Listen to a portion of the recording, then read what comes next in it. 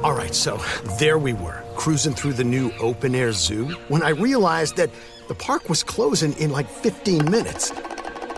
Luckily, we were in my Nissan Rogue. With its powerful VC turbo engine, well, we had time to see all the animals. Whoa!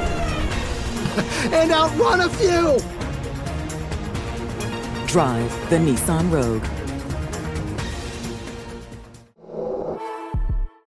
At Bet365, we don't do ordinary. We believe that every sport should be epic. Every home run, every hit, every inning, every play. From the moments that are legendary to the ones that fly under the radar. Whether it's a walk-off grand slam or a base hit to center field. Whatever the sport, whatever the moment. It's never ordinary at Bet365. 21 plus only. Must be present in Ohio. If you or someone you know has a gambling problem and wants help, call 1-800-GAMBLER.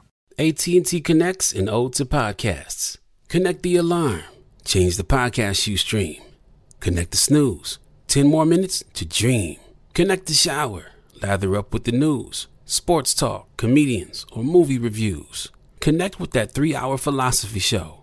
Change the drive into work in traffic so slow. Connect the dishes to voices that glow. Thank you to the geniuses of spoken audio. Connect the stories. Change your perspective. Connecting changes everything.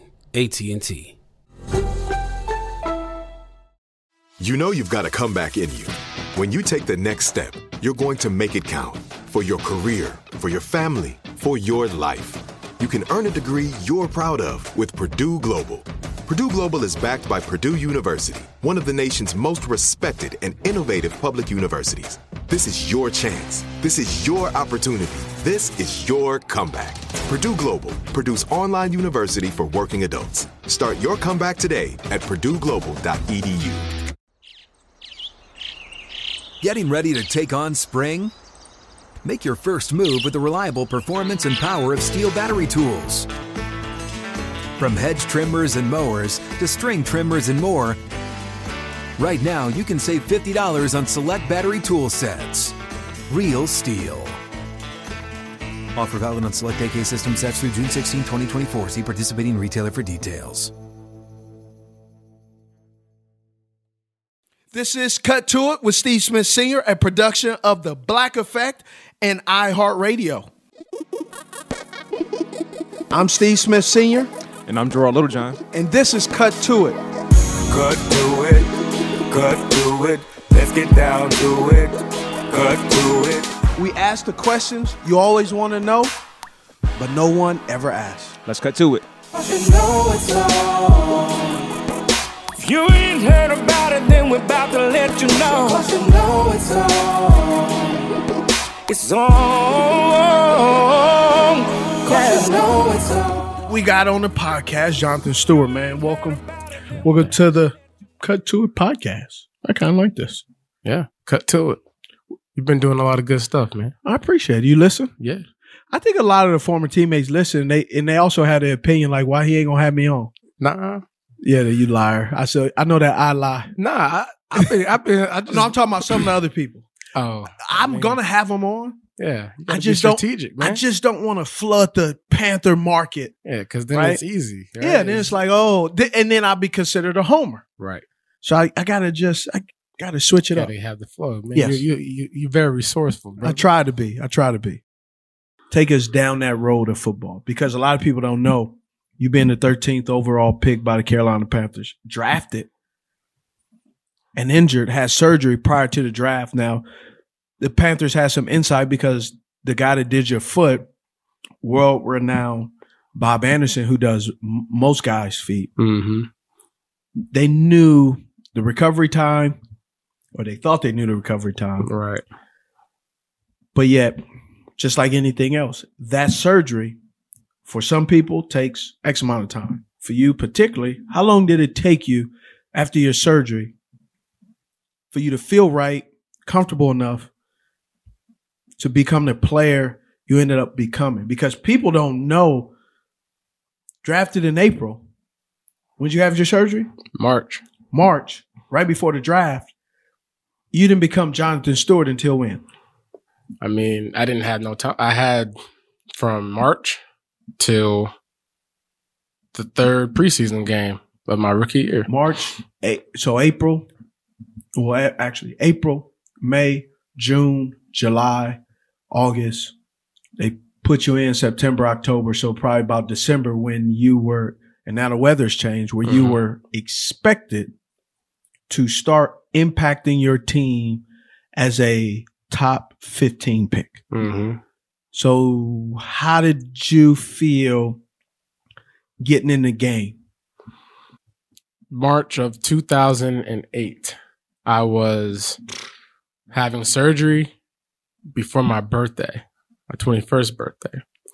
And I was in Eugene, Oregon, and I was hearing ESPN telling folks that I was a drifter and I have a foot injury and I shouldn't be a top pick and all these things. And I've already committed to go to the draft early as a junior. And so you're hearing all these things for the first time about what you're not when you've been told what you are, what you could be for the recent time up until you got injured. Right. And, it was tough, mentally not really sure what to expect, where I'm going to land and all that. And, I went to pro day, and when I was at the pro day, now you had pro day pro day. Yeah. You had pro day knowing you cannot perform because of your foot. But I had the combine and then pro day, but I didn't have anyone talk to me at pro day or anything like that. But I did have my combine, which Doug Williams, he was there in the hall. Was he with the Redskins or Tampa Bay at the time? I think he was with Tampa. He was with Tampa Bay at that time. And so I saw him in passing in the hallway, and he had recognized me. And it kind of threw me off. I was like, dang, that's Doug Williams. I get that every time I see him too. I'm like, Doug knows man, he knows who I am. But it's more of, I know Doug. Yeah. But he hit me, he pulled me to the side, and he must have heard about my situation from the training and all that stuff being there, that I wasn't going to run because I had my toe injury. And what was the toe injury? So I had turf toe. Yes. Why is turf toe such a big issue? Because you have to, as a running back, you have to be able to balance on one foot. You got to be able to make cuts on the dime. So your big toe was just hurting? No, big toe ain't working. It's swollen. It's jammed up. Ligaments torn. All kind of stuff, right? Bones, so turf toe is not like, I hit my foot on a coffee table. No. Trying to get the remote. Right. Turf toe is pretty much taking your thumb. Yes. And just having someone just smash it a bunch of times, I guess. And so now where your knuckle is and where you all of that, everything in between your knuckle and your fingernail is pretty much Swiss cheese. Right. Ooh. And swole. Buff. Yeah, without your big toe, man, like, listen, your calves, your hamstrings, your lower back, that big toe is activating all that. That's crazy. It makes you lopsided. Right. Everything gets compensate, right? And then you compensate, and then and then you compensate because now your left side has all of the work, and it's now doing the work of the left side and doing the work of the right side. So it compensates, and now the left side gets overworked, and it potentially causes a strain. So now you got a muscle strain on your left side. You got a non-firing right side. Man, you up a creek without a paddle. Right. Which is eventually what I started, experiencing, overcompensating for my toe. But going back, combine, Doug Williams passing in the hallway, he said, listen, if you fast, you gonna run fast no matter what. Go out there and run. I don't care. I said, all right. So I called my agent. I said, look, I saw Doug Williams. He said, go out there and run. So Doug trumped the agent. Well, my agent was like, well, if you feel comfortable, run. I'm like, all right. So I went out there and ran. What'd you run? I did the vertical jump. What'd you run? I ran a 4.46. So on a jammed on a turf toe. Yeah. Turf toe. I was running on the side of my foot. And then I did the vertical jump, and I think it was like 37 and a half. jammed on a turf toe. Yep. And so what I realized though is Doug was really telling me, if you a dog, you a dog. Go out there and eat. Like, this is your opportunity. And so I think that helped me in the long run. Absolutely. For me, people fell in love with him. For me to go through injury and to show what I have. I'm a firm believer in whatever you're going through, God's prepping you, right? And so, like, I'm hurt. I've been hurt. I've gotten through it. I've been healed and all those things. So I'm not going to spend time, focusing on what people are telling me that I'm not. I'm going to take that, that advice that I got from Doug Williams and prove to people what I am. Even though I am hurt, I'm still a dog. So just let me get healthy, right? And so that was my mindset during the combine. Pro day comes around at Oregon.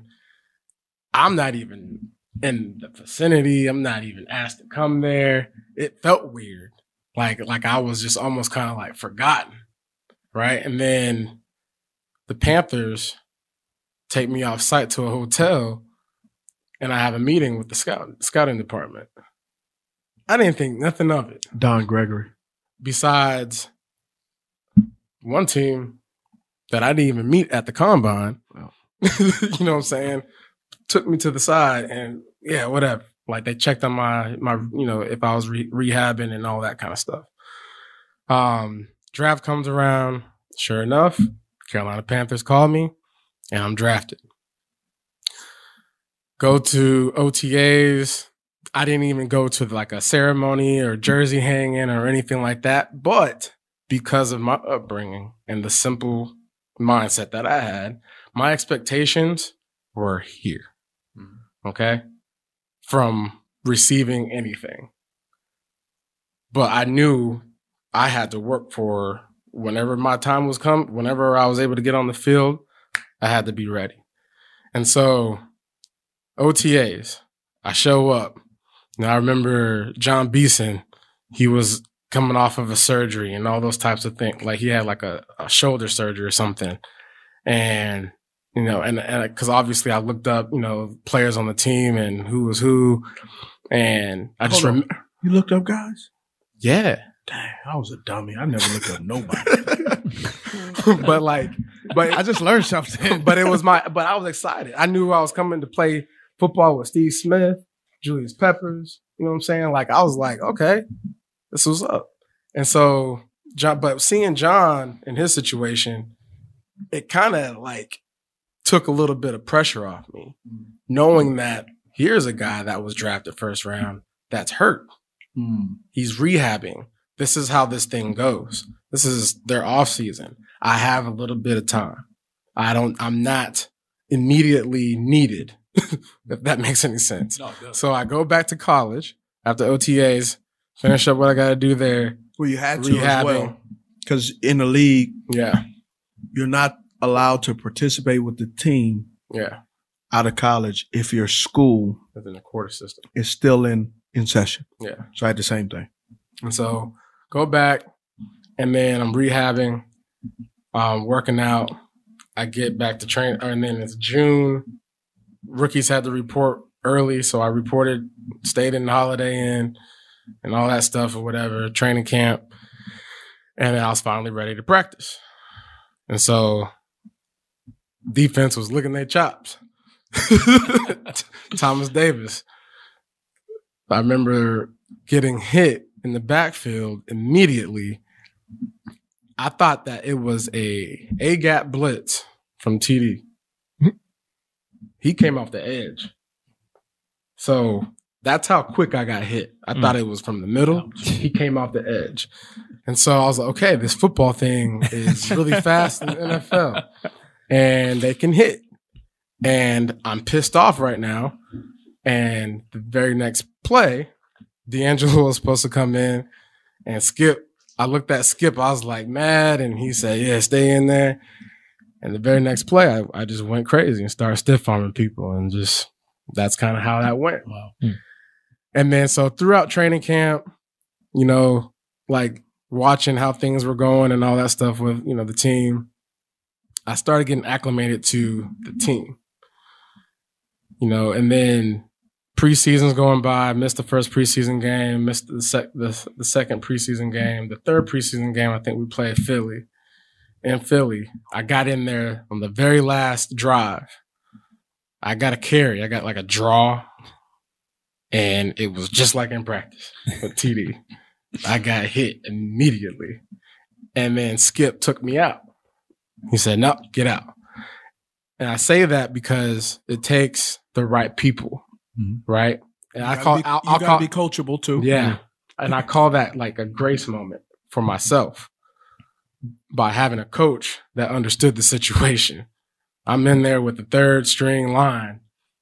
The following game, we played the Washington Redskins. The Washington football team. Oh, well, back then it was the Redskins. That's when things started to get real for me, right? Okay. And slowing down a little bit. Like I remember like pregame, I remember seeing Sean Springs. He was still playing. I'm like, man, he's still playing. He's so old. Like, you know, Jason Taylor, DN. He was stealing back then. Yeah. He admitted it. You guys see his football life. He admitted it. So I'm not talking. When he was with Washington, he said he was stealing. Yeah. So, but and so then I had a outside, you know, zone play drawn up, followed Brad Hoover, and took it down the sideline, scored, and it felt easy. And I not easy like cloud, you know, like it whatever. Was, but it felt like what you knew. It felt like what I knew. It felt like I was in the zone. It felt like I belonged where I was. No questions and anymore. Then Smitty was the first person in the end zone, picked me up. I'm like, wow, this man is strong. Right, but obese on the charts.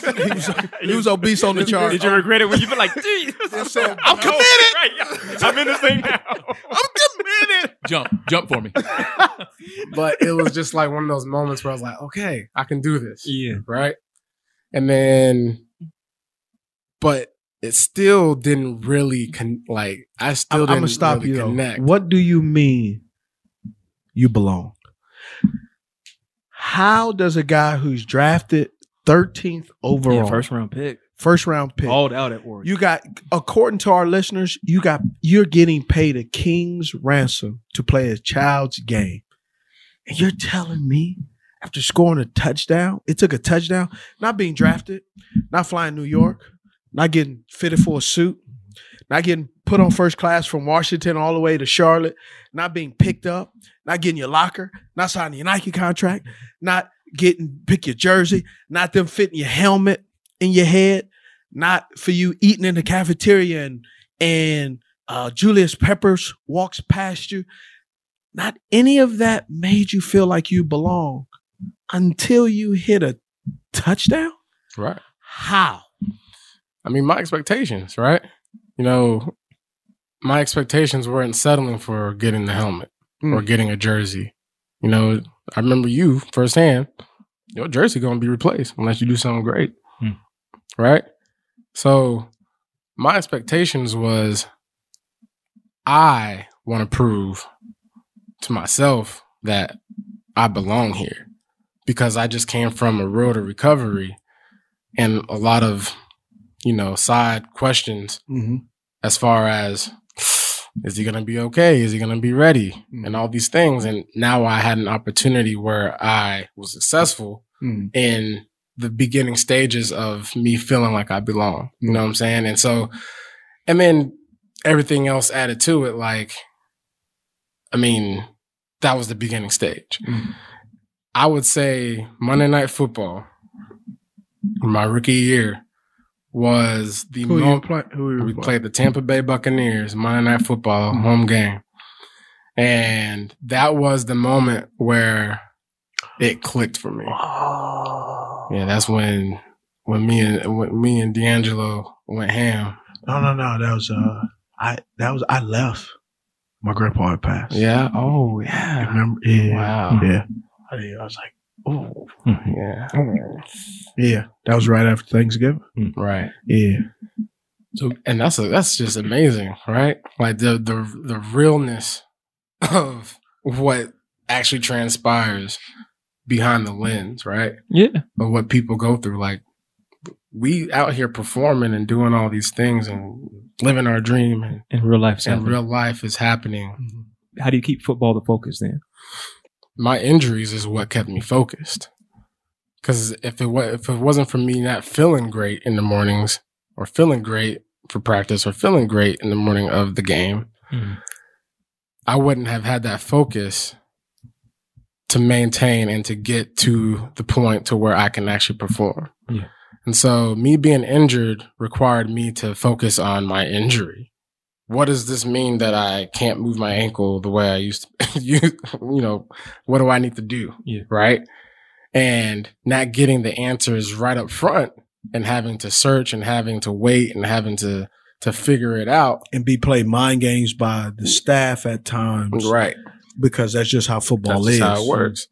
Like it pretty much stimulated me to just say, okay, I have this thing that I've been blessed with. How am I supposed to be the steward of this? Right. And so you look at my rookie year, I went through what I went through, bounce back, whatever, get on the playing field, start getting in the zone, get an ankle injury. Oh man, how am I supposed to recover from this? Whatever. So it's just a continuous, time of just being stimulated by injury, knowing that I have to be on the field. So my mind was, I want to go and play music. I want to go home and just veg out and play video games. I want to go and hang out and enjoy the fruits of, the labor that I've been, having. Yeah. Right. I think year 3, it all clicked in the sense of mind, body, spirit. Okay. Right. It's 3 things. Everybody talks about it. But for me, like, if my body wasn't where it needed to be, that means spiritually and mentally, I needed to be on my A game. Because if my spiritual sense wasn't right, I ain't got no. Everything's I'm up a creek without a paddle. Yeah. Right. Mentally, I got to be wherever I am mentally. If I'm not there spiritually, my mentals are going to be on a whole different path. So how did you get there then? You have to put in the work. Just like you train your body, you work out. Just like you want to be the best football player, you go out there and catch balls and you run and you do your agility cuts and all that, right? Mentally, right? You have to stay sharp. So what do you do? What are you doing to stay sharp to where you're not feeling the pressures? What did you do to stay not sharp? knowing? What did you do? You study. Study what? So whenever you study your opponents, you go through when I'm not practicing, right? When I'm not taking a dig at you, but that was a lot. No, but whenever you're not doing what you feel like you're supposed to be doing, you gotta mentally grasp that, right? So you gotta envision yourself doing that thing. So playing football, I'm not playing football. I need to visualize that and stay on the game plans and stay in the classroom and actually take notes like I'm taking notes for the first time about the Tampa Bay Buccaneers. We played them the first time, but I know exactly who's who, but I still got to take notes and put things down and jot them down as if it's the first time me seeing it and experiencing it. So that way I stay fresh and still I stay sharp, because part of the mental thing is, I ain't got it no more. I probably ain't going to be able to have it when I'm back, or am I going to be ready? Being uncertain because you haven't been on the football field for a couple of weeks now. So are you telling me, as you are processing getting ready on the field, you're also honing in and learning how you learn? Right. How you can consume information and hold it, and it be part of making you good at your craft. Right. I love Cut to It, and I love it even more when you download us and subscribe. And you can follow us on social media too, Smitty. Where at? That's at Cut to It on Instagram. What about Twitter? At Cut to It. Facebook? Cut to It featuring Steve Smith Sr. What about online? And you can follow us at cuttoitpodcast.com, where you can buy merch and you can subscribe to us wherever you listen to podcasts. I got all my I got all my questions answered. That's what I'm here for, brother. Cuttoitpodcast.com. If you're looking for the most epic place on earth, let's start at the base of a massive waterfall. Then trek through the thick jungle. Then climb to the peak of a snowy mountaintop. Then once you get there, keep going. Because with intelligent 4x4 and 7 drive modes and a Nissan Pathfinder, the search is the real adventure. Available feature. Intelligent 4x4 cannot prevent collisions or provide enhanced traction in all conditions. Always monitor traffic and weather conditions.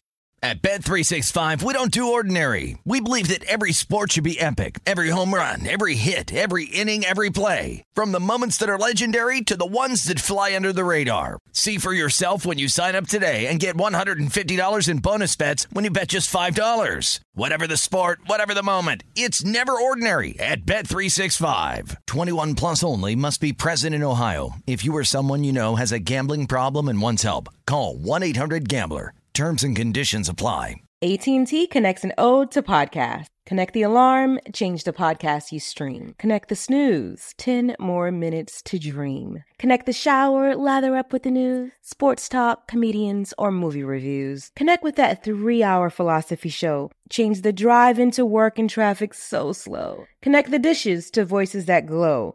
Thank you to the geniuses of spoken audio. Connect the stories, change your perspective. Connecting changes everything. AT&T. This is it. Your moment. This is your time to make your comeback with Purdue Global. When you come back with a Purdue Global degree, you create opportunity for yourself, your family, and your future. It's a degree you can be proud of, a degree that employers will trust and respect. Purdue Global offers working adults like you over 175 flexible degree programs to meet your specific career goals. These include associate, bachelor's, master's, and doctoral degrees and certificates. Purdue Global degree programs range from nursing to business to communication and more. Whatever your interest, we have the degree that will move you forward. You have the knowledge, you have the experience. Now it's time to get credit for the work you've done and earn the recognition you deserve with Purdue Global. Purdue's online university for working adults. You know you're worth it. We do too. So don't wait another second to get the degree that will take your career to the next level. Start your comeback today at purdueglobal.edu. What's up? I'm John Wall. And I'm CJ Toledano, and we're starting a new podcast presented by DraftKings called Point Game. We're now joined by 3-time NBA Sixth Man of the Year, elite bucket getter. Let's please welcome Jamal Crawford to Point Game. King of the Court one-on-one tournament. If they had it back in your prime, do you think you could have took it all? I'm going to be honest with you. I don't think I could have took it all, but I think I would have shocked a lot of people. I think Kobe and everybody in their prime, Kobe would win a one-on-one contest. Yeah, because you got to think he's going to guard. He don't care about guarding. He's going to guard. He's going to guard. Like, you see him in the Olympics, he's going to guard. And then on top of that. Like that, see that? Ladies and gentlemen, please welcome Sam Cassell to Point Game. I remember you came in my room crying, tears, crying. I mean, he was in a culture shock. And then he's going through withdrawals about winning. Remember what I told you? I said, OG, you think I can get paid and go back and play in college because it ain't it? Check out Point Game with John Wall and CJ Toledano on the iHeartRadio app, DraftKings YouTube, or wherever you get your podcasts. So we've got Arian Foster, a 4-time Pro Bowl running back for the Houston Texans and Miami Dolphins.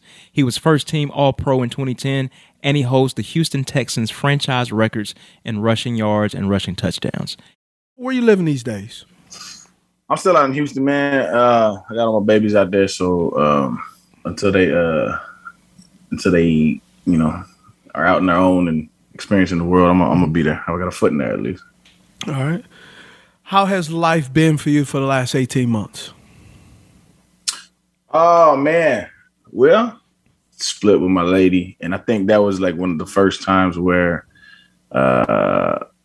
really experience heartbreak, because before I think I had been, I don't want to say a womanizer, man, but like I played the game a lot, right? And so this is the first time I was really like invested in a family like that. And so, long story short, experienced some heartbreak to where it was like really transformative, and it kind of changed the way that I viewed things, kind of changed the way I looked at myself. And, you know, in the midst of it, just kind of figuring out forgiveness and trying to meet people where they at instead of where I expect them to be. And that's been really helpful. So we always started off this way. I love asking it this way. You know, where are you from in the place you call your hometown?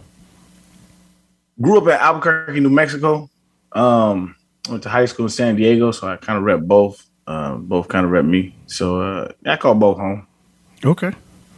All right. Yeah. How would you describe your childhood? Chaotic, but fun. It was chaotic. Elaborate on that if you dare to. Yeah. So I grew up. I mean, it's nothing a story nobody's heard before, but I grew up in a domestically violent household.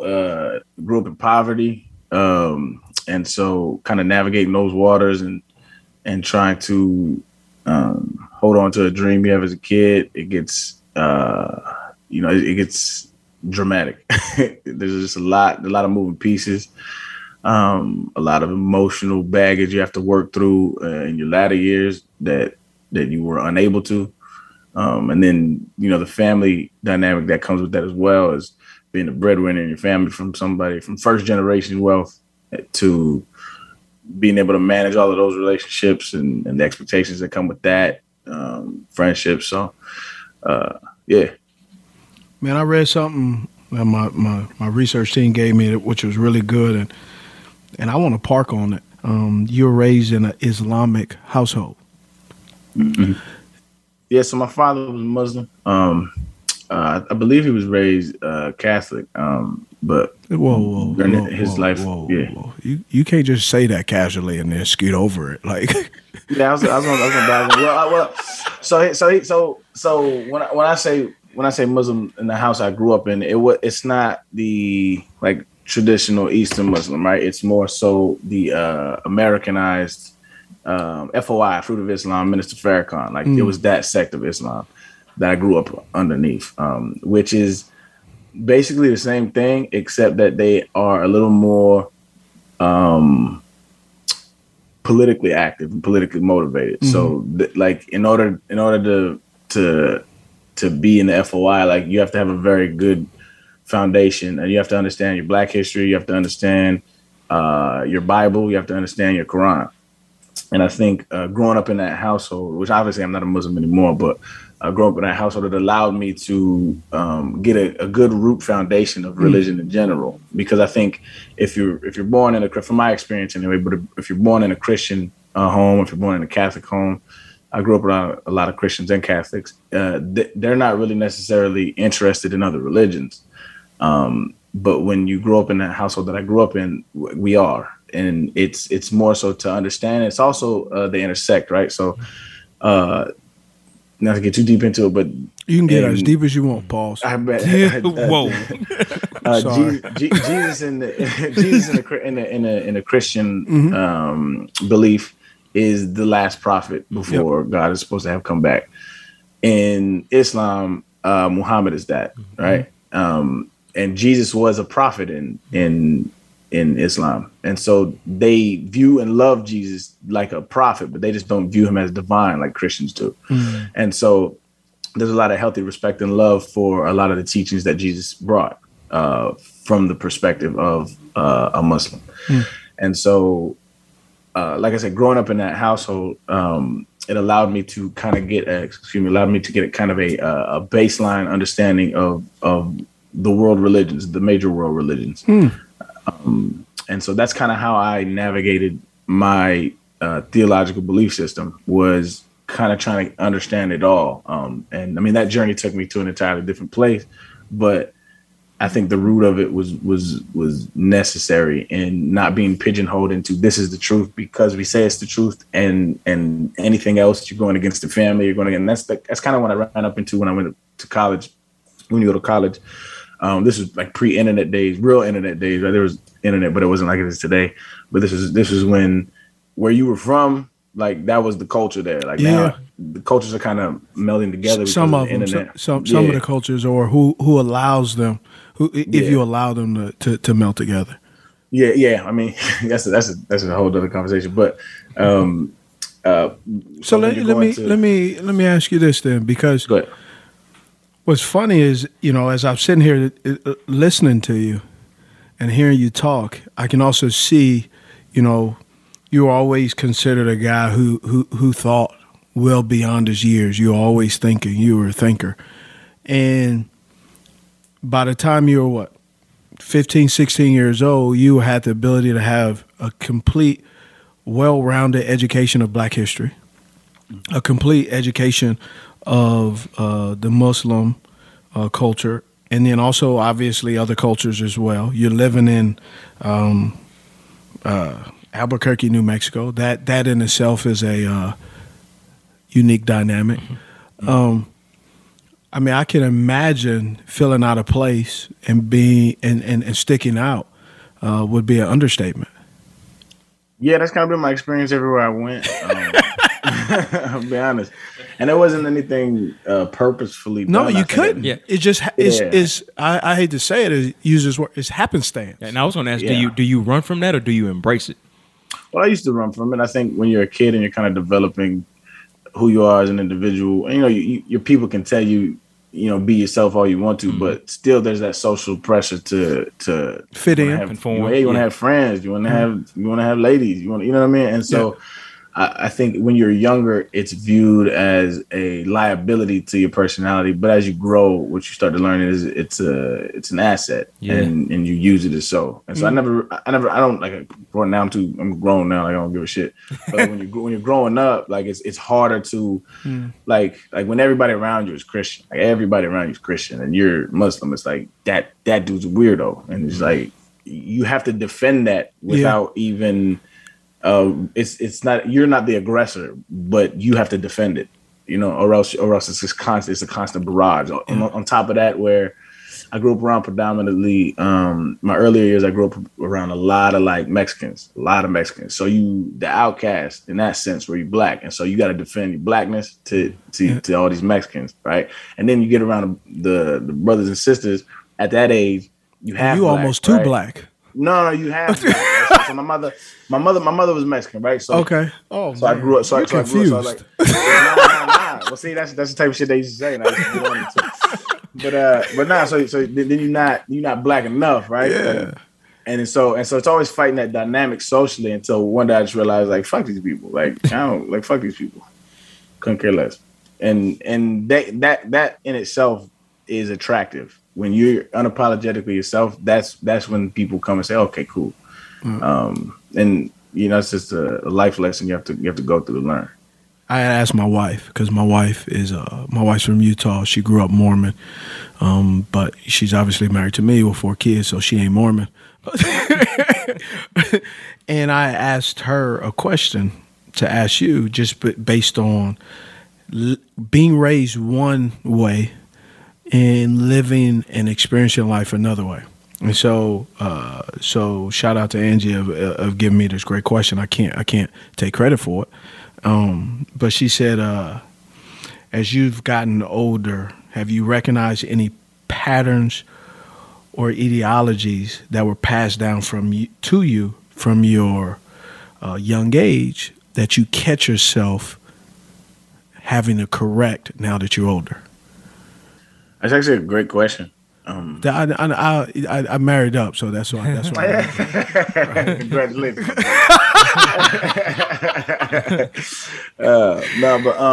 The reason why it's a great question because it's not necessarily applicable to me. Yeah. But I see it everywhere I go. Right. So my mother, for instance, like she was raised Catholic, and she would probably consider herself agnostic now. I don't want to misquote moms, but she was like super raised Catholic, like back I think she was born in 59. So like when like used to do something at the wrong in school, and the teachers used to slap you with the rulers and shit. Hold on, you can't be telling your mom the year when she was born, bro. She gonna run this back. She owned it, man. That's all good. I know she owned it, but she don't want you owning it for her though. Put moms on front. You say, "Mom, I apologize." You was born in 89. But yeah, so she grew up in a Catholic system where like they used to like hit them, they had permission to hit the kids, and shit like that. And so like she has residual because she's not a believer anymore in that sense. She's unsure about the higher power thing, but she's like she has residual like, man, I'm afraid of hell. Like she's super afraid of hell. Like, and so like sometimes she has this guilt, and we always joke about it. But the one gift that I am extremely grateful that my parents gave me, and I always tell people this all the time, is they gave us the freedom to be ourselves. They gave us a foundation of religion. Like, this is what we believe is the truth, but like, you're your own person. Go find it. If it brings you back to what we believe in, that's amazing. If it doesn't, that's also amazing. Be who you are. And they gave us a foundation, and they taught us how to think and not what to think. And that was the gem that my parents gave me. And they gave me the freedom to explore without feeling shackled by their belief system. Oh man, sometimes back in my childhood, I never experienced that because I never had to go through it. It's like, we're praying. If you want to join us. Like, this is how we pray. This is what we believe in. And for years, this is what I believed until, I found my own path and my own journey. But I was very grateful for my parents because they never looked at me differently throughout my journey. At the end of my theological journey to this day, they just like, as long as you're happy, man, that's all we want. So that was the gem that they gave me. To me, that is the goal, the life goal of a parent. Yeah. You as a father or you as a mother, your goal is to have them prepared for the world, to live in the world, to be a productive member of society when I'm gone. Like when I'm dead, if they can be a good human being and be productive and take care of themselves and take care of the loved ones, like, then you did your job. Let's talk about that though, because I'm about to throw a monkey wrench in there. Go ahead. Right. Because, we've all done, obviously me and you, we've done football camps, right? You go to those football camps and you see little Ray Ray, right? Little Ray Ray out there. Ray Ray ain't nothing but like 9. And you see those parents out there screaming and hollering, and little Ray Ray's going to take care of me, right? And I just know for myself is, I've done so many football camps or been to games, and I started to see those parents who are talking about Ray Ray or talking about John. John is going to make it in the league. He going to take care of his mama, right? We look at sometimes sports in a way as an outlet. But I guess so I'm asking you, because I think you're a great guest to talk about, is we shortchanged ourselves, especially in the lower income community. And I think saying that lower income is important instead of saying what color. Lower income, we look for our son and daughter to make that opportunity in sports. But we don't invest the same energy in the school books, making sure Lil Ray Ray, Lil John can read, can write, can count. And I'm asking you two gentlemen, why do you think that is? The reason why we don't invest into our children's education is because it's not as our neighborhoods and our communities don't have the infrastructure that other communities do.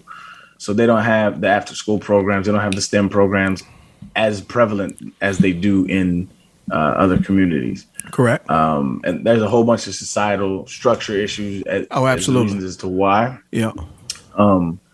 But that's like from the outsider perspective. From the insider perspective, which is equally valid, equally important, is Minister Farrakhan used to actually touch on this. Is like, when you look at Black people in America, there's no natural resource that they have here, right, in order to develop wealth. And you talk about why some communities are more poverty stricken than others. It's because they have been denied access to having wealth in this country legislatively. Like, you talk about redlining laws, you talk about all this kind of stuff. And so he used to talk about how our athletes and our entertainers are our natural resource, because wherever the culture moves is where we move, or wherever we move is where the culture moves. I'm talking about in entertainment in America, right? And so that has kind of been a real outlet in our communities. Is you can make it like this. You can be a musician, you can be an athlete, you can be an entertainer, and that has been a real pathway. Especially growing up, like you say, you grew up in LA. You see a lot. You probably know a lot of people that were athletes or entertainers that, you know, quote unquote, made it. And I think that becomes like almost a viable expectation to, at the very least, you can pay for your own college. Like, I don't have to, as a parent, pay for your own college, right? Because we're out here struggling. They're like, talking about as a parent, like, we're out here struggling. Like, you can provide for yourself in that manner if you focus on your sports. And so school is like such a long game. Like, even if you do get a full ride in academics, the degree in which you get, like, there's no guarantee for a good, steady job. Like, you definitely up your chances. Don't get me wrong. You are the probability of you getting a better job with higher wages is way higher. But it's just a more win now mentality, which permeates our communities. And so, like I said, there's a lot of different variables, but that's just kind of touching the surface of it. It was easy for me to say, like, dog, you just gotta grind. Like, you just gotta get there. You just gotta go. Like, you just gotta nonstop, because that's what I did, right? Yep. But that was my mentality. I used to tell my family that. I used to tell the kids that. Like, and it was, to me, irresponsible now as a little older man to say those kind of things, because when you're leaving out contextually everything that I had been privileged to have. And this is one thing I preach to my kids all the time, is like, you are privileged. Like, I didn't, like, when I grew up, like, we used to, like, my mom used to send us hungry sometimes to bed. Like, we didn't have food. Like, you guys get to pick. You have options about what to have to dinner. There was never options. Whatever was there, that's what we was eating. Like, that's a privilege. You see these houses, like, this is a privilege. I took my daughter, she's 11 years old. I took her to, like, some of the lower income neighborhoods in Houston. I was like, you see this? Like, this is where your dad grew up. Like, he grew up like this. And she just bewildered because she goes to a private school now. She doesn't understand, like, she didn't understand that side. And so, like, I make sure she's aware that she's privileged. That's good. Not to shame her for her position, because it's not her. She was born. You're giving a true perspective of both sides of the coin and the journey. 100%. And exactly. I'm allowing her to see that, like, what her father has done to help bring this family's financial trajectory into a different place. But also in doing so, like I said, when I was in the league, it was more so my mindset was like, yo, you got to go get it. Like, I don't want to hear all these fucking excuses. Like, y'all niggas just bitching, like that type of stuff, right? I was just never aware of the issues that they faced on a day-to-day basis that can be debilitating, right? To where it's like, if I get a flat tire, I can call somebody up and it's fixed and it's no problem. It is what it is, right? Yeah. A flat tire can ruin somebody's month. Absolutely. A flat tire can be the difference between, like, gas money and food money. A flat tire. Rent. Rent money. So when you compile, like, all of the problems that are possibly out there, you compile that with all the societal pressures. You compile that with the issues that people face. You, like, all of the generational trauma. Like, you compile all of this stuff. It's really easy to not have empathy to people who are living check to check, which is the majority of America, right? And so to answer your question, it's you have to attack it with different mindsets. Like, it's a duality. So you have to attack it from the micro, which is like I tell my brother, right, was he was struggling. And I was like, listen, I don't like this current economic system that we live in, but it's what we live in. It's what it is. If you want to get to where you want to get to in this society, you have to grind to the point where you're miserable. You have to do something that nobody's willing to do. You have to do it day in and day out and be dedicated to it. And it's ugly and it's disgusting and nobody's by you and it's lonely and you have to be unhappy. Like, that's what it is. But because if you don't, like, the freedoms and the things that you want, they're just not going to be there under this economic system. That's the micro, right? When you look at it from the day to day, and you're really telling people how to make it in this country or in this system.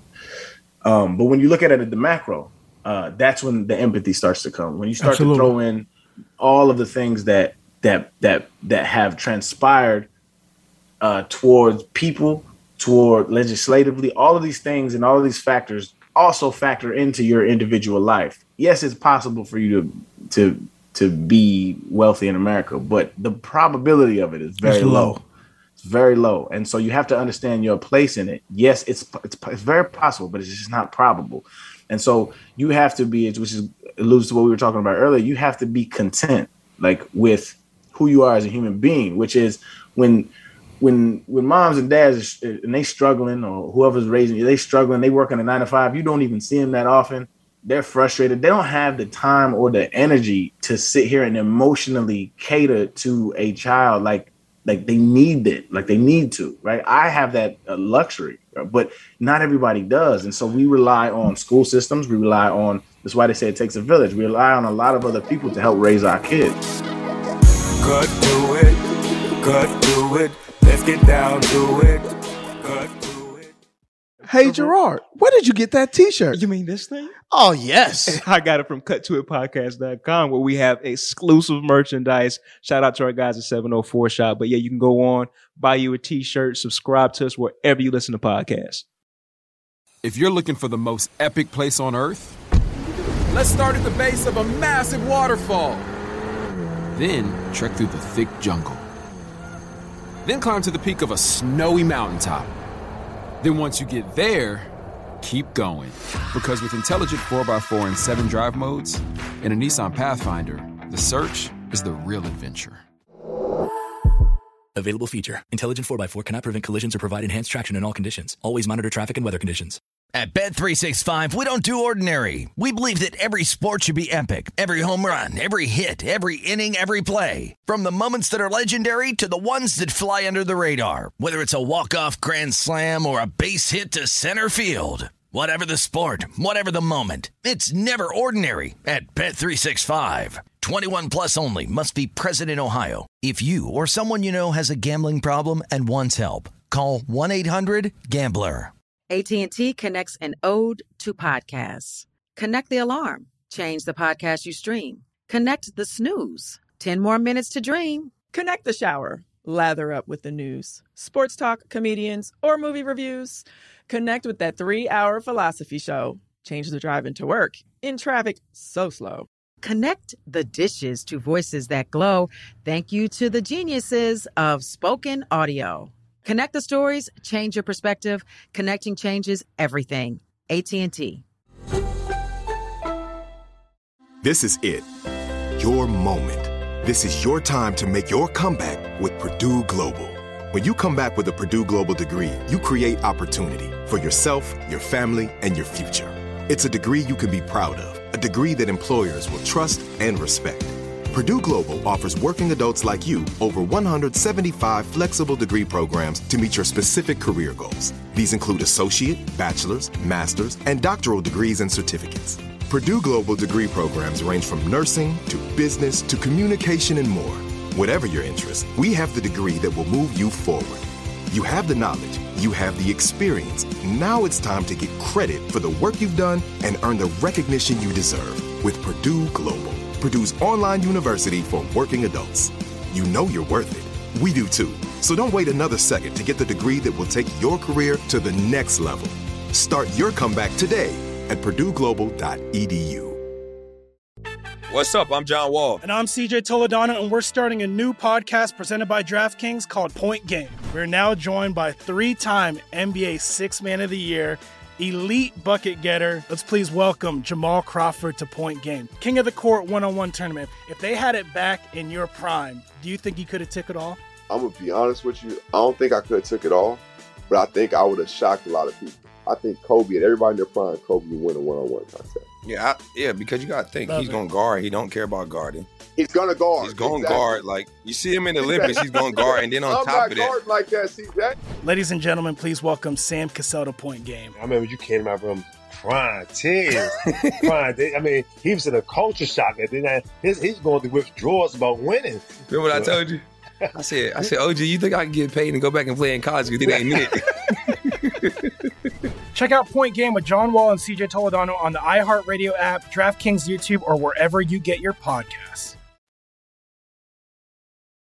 We've got Andre Reed, inducted into the Hall of Fame in 2014. Andre Reed and the Buffalo Bills went to 4 consecutive Super Bowls. Andre ranks 18th in NFL history in total career receptions and 14th in NFL history in total career touchdown receptions.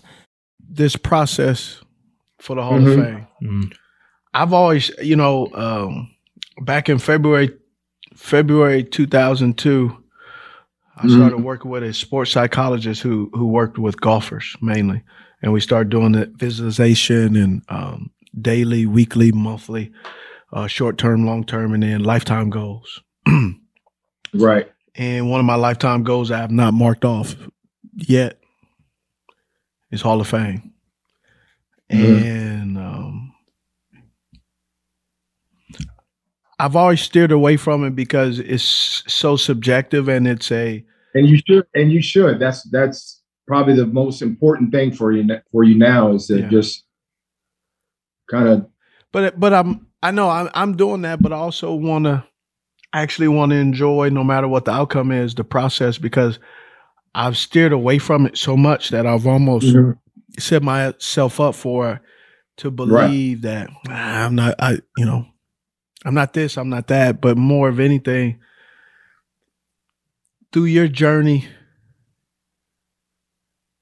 why was it special to be inducted and the process and the procedure that made it such a special moment for you and your family? That's a great question. I think it's been 7 years now, and I think every year, and this is just aside from how they go about doing things, how the Hall of Fame selectors and all that kind of stuff, how they get to the point where they pick 5 guys that are the guys that they feel are worthy of induction and a bust and all that kind of stuff. And I always tell people, they like, well, who do you think should be, people ask me, well, who do you think should be the next receiver going in? And I go, well, I can't really tell you the next one, but I can tell you about 3 or 4 guys that have been waiting a while that deserve. And the process, it took me 9 years. And I retired number 3, 5, and 7 yards, touchdown catches of all time. And it took me 9 years. So to your point, Steve, the first 3-4 years I was eligible, you're just like, okay, you think of it, this is my year no matter what. My stats say this, then I'm a team this, that. But it took me 4 years to figure out how they go about doing it. And I had to respect that, whether the outcome was, yes, this is your year or it's not your year. You stepped out on the field. Somebody had to find you, because you disrupt and you change games. That's what a Hall of Famer to me is. And you're in that category. You, Torrey Holt, all the receivers that are up now are just like when me, Chris, Tim Brown, Jerry was in his own category. But me, Chris, and Tim Brown for 5 years took votes from each other. For 5 years. I go in, Chris goes in 13. I go in 14. Tim Brown goes in 15. So that's the process that I'm trying to get at, is that they do this regardless of who's saying something for you or not.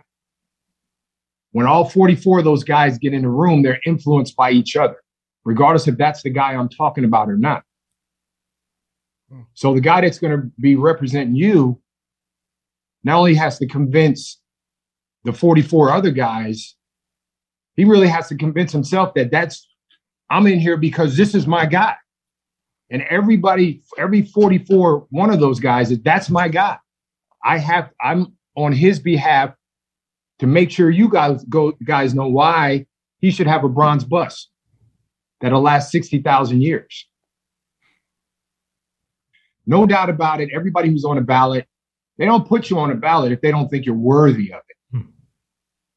I don't care how many years you played and whatever. If you're not on that, if you're on the ballot, you're worth. You should be a Hall of Famer. That's just that's why we don't have votes. Mm-hmm. They send me a ballot every year. Who do you think? And I check people off or whatever. That's not going to them writers. It's not going to influence what they feel and how they go about presenting, no matter what. So right now, this is your first year eligibility, right? Yep. Okay. So let me tell you, this is what you have. You got the holdovers. So you got Torrey, Hines Ward, Reggie Wayne. These guys have been in it for a while. They've been in the finals for a while. And it's kind of like it's the same process that me, Tim, and Chris Carter went through. So sooner or later, they're going to have to start breaking everybody up. They're going to have to start breaking everybody up. And then once one goes, and boom, boom, boom, boom, boom, it's a domino effect almost. It'll be a domino effect. So, and then I always look at it, you look at errors, right? You look at errors. When they get in that room, they're going to look at what error they played in, what type of game was it in that error. And that's maybe one guy thinks of it that way, and maybe 3 other voters think of it a different way, whatever it is. But they put all you guys, they're going to put all you in a category, and they're going to look at the error, and they're going to look at numbers. They're going to look at playoff. They're going to look at all that stuff. But it's the one guy that says something that the other 4 guys or other 5 guys, how many it is, doesn't say. So whoever's going to be presenting you to the voters and the writers, he's got to be on his game. And he's got to say something about you that none of these other 3 guys got. That's going to be the difference. You're going to get in, but what can he say about you? The same guy said something about me 9 years in a row. Did you say the same thing every time? I mean, I didn't. Let's reshuffle the deck, bro. You know, I mean, like, did you say something year 4 that you didn't say on year 6 or what? How'd you go about doing that? He brought that same movie script in there every year, huh? Hey, we saw this movie. I started writing stuff down, saying, hey, say this. Hey, you start a meet with him. Hey, what we got this week? What we got this year? Hey, nah. Don't wait a minute. Andre, you had to Google your own. You had to Google your own stats. No. Let me slide this in. So, I think it's a dumb. Excuse my French. It's a dumbass process. It is, because if you were an impactful player and you showed up every game and you played, there should be no question. But that's not how they work. They don't work like that in that room on Saturday morning, the day before Super Bowl. They don't work like that. I think it's going to be you're going to be going against those guys. That's the bottom line. When you got that jacket, did it make it all worthwhile then? No doubt about it, man. I wouldn't say it changed my life. It just put a stamp. It put the stamp of approval on what I did. Everybody else can think this and think that, whatever they want to. But this jacket means that you were great at something that a lot of people weren't great at. That's what it means. And it just ain't any old jacket. You ain't gonna go down here to Nordstrom's and get one of them things. That's for sure. So once that happens for you, will you be different? Of course. But all the people around you, family, friends, somebody had said something to you when you were in high school, somebody said something to you in Pop Warner or whatever. That's the things you think about. That all flashed before my eyes the minute I got that call. And it's a feeling that I'll never, ever be able to describe really describe it. Because at that moment, man, I just had an out-of-body experience. And it was, and I mean, I thought about a lot of people. I thought about my dad because my dad wasn't there. He wasn't there in enshrinement day. He wasn't there to see it. So those are the emotions you get. And I'm an Aquarius. I'm a very emotional person anyway. So it really put in perspective not only you as a player, but you as a person. You as a person, man, that's the most important thing is what's in here. They can take a lot of things from you. They can't take that. That's hard to get from somebody, especially if they don't want to give it to you. It's hard to get. So it's and I sometimes when I'm alone, I think about it. And believe it or not, bro, it tears me up because it's something you dream about. You know, you get they have the gold jacket luncheon and you're at the hall, you're in this room and there's no media. Nobody's allowed in this room. Not even if a fly got in the room, they kicking his ass out. And it's a room with the greatest players ever. 100 of us in that room. And we just talk. And it's beyond any fraternity you can imagine being in. So I'm looking forward to you being a part of our fraternity, brother, for sure. Hey, you just fucked me up. Man, he painted the picture, didn't he? I felt like I was there. These boys over here talking about, can I come? Right. Can I come to the lunch? I just put a glass on the door right there, and I just want to listen. Man. Yep. It's I mean, when you listen to Jim Brown talk, you can't help but listen to that man. Yeah. And it's a heck of an experience, man. You'll never forget it the rest of your life. Next to your kids being born, it's a close second. Did you guys get that? It's a close second. I go. Man, Andre, appreciate you sharing that. I mean, that was a picture that I don't know that anyone else could paint, probably but you, to be able to elaborate on that. And I know I speak for Smitty. That was really, really cool. That was really cool. Yeah, I appreciate you guys having me on. I respect Steve so much as a player, as a person. Every time I see him, we always laugh about things. I'm sure next time I see him, I'm gonna laugh about a few things. But he is not only the consummate pro he was, but every time he stepped out on the field, you were gonna get your best from '89, and he showed that every single Sunday. He was a credit to the game, a credit to himself, his family, and again, I can't wait for him to be like that. So they took an old picture and did that? No, I'm not trying to be funny, but I'm just asking like how they. It's pretty good. Yeah. Heavy. No, actually, this is the one you get. It's made of resin, so this will last 40,000 years. Oh, okay. And the one in Canton is bronze, so it's like 60 to 80,000.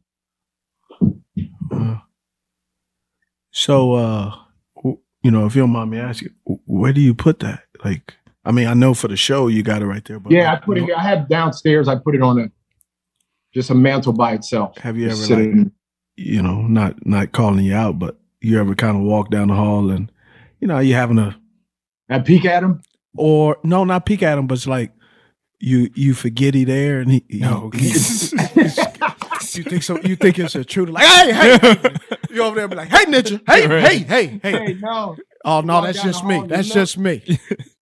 Hey, you walk down the hall and look at it and you go, who is that? And then you have to go back and look again and make sure. Yeah. But it's coming, brother. I mean, guys like John Randall and guys that already been in the hall 3 or 4 years before I was there were like, just have patience. Patience is a virtue. It's really hard. My dad taught me that. It's hard to have patience, especially in this world. It's hard to be a patient person because everybody wants it right now. Give that now. Patience is a virtue, man. And when that patience, that pays off, it was all worth it. It was all worth it. You are a unique person. You are well worth it. you are competent, and most of all, you're lovable. I'm Steve Smith Sr. I'm Gerard Littlejohn. And this is Cut to It. Cut to It with Steve Smith Sr., that is me, is a production of Cut to It LLC, Balto Creative Media, The Black Effect, and iHeartRadio. For more podcasts from iHeartRadio, visit the iHeartRadio app, Apple Podcasts, or wherever you listen to your favorite shows. From Cut to It, executive producer Steve Smith Sr., co-host Gerard Littlejohn, talent and booking manager Joe Fucci, social media team Wesley Robinson and John Show. From Balto Creative Media, Cut to It is produced by Brian Baltashevich and Meredith Carter, with production assistance by Alex Lebrecht, production coordinator Taylor Robinson. Theme music by Alex Johnson, lyrics and vocals by Anthony Hamilton.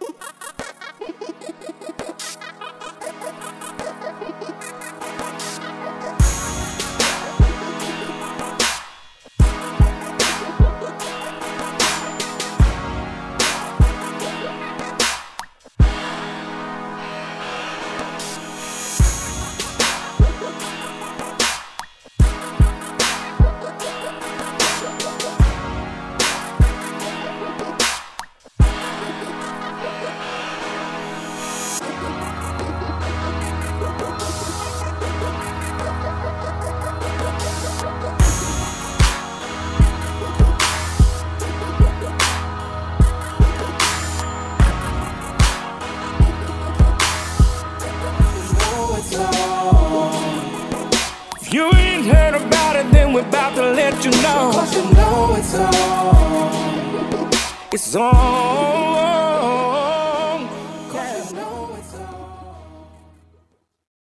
At Bet365, we don't do ordinary. We believe that every sport should be epic. Every home run, every hit, every inning, every play. From the moments that are legendary to the ones that fly under the radar. See for yourself when you sign up today and get $150 in bonus bets when you bet just $5. Whatever the sport, whatever the moment, it's never ordinary at Bet365. 21 plus only. Must be present in Ohio. If you or someone you know has a gambling problem and wants help, call 1-800-GAMBLER. Terms and conditions apply. AT&T connects an ode to podcast. Connect the alarm, change the podcast you stream. Connect the snooze, 10 more minutes to dream. Connect the shower, lather up with the news, sports talk, comedians, or movie reviews. Connect with that 3-hour philosophy show. Change the drive into work and traffic so slow. Connect the dishes to voices that glow.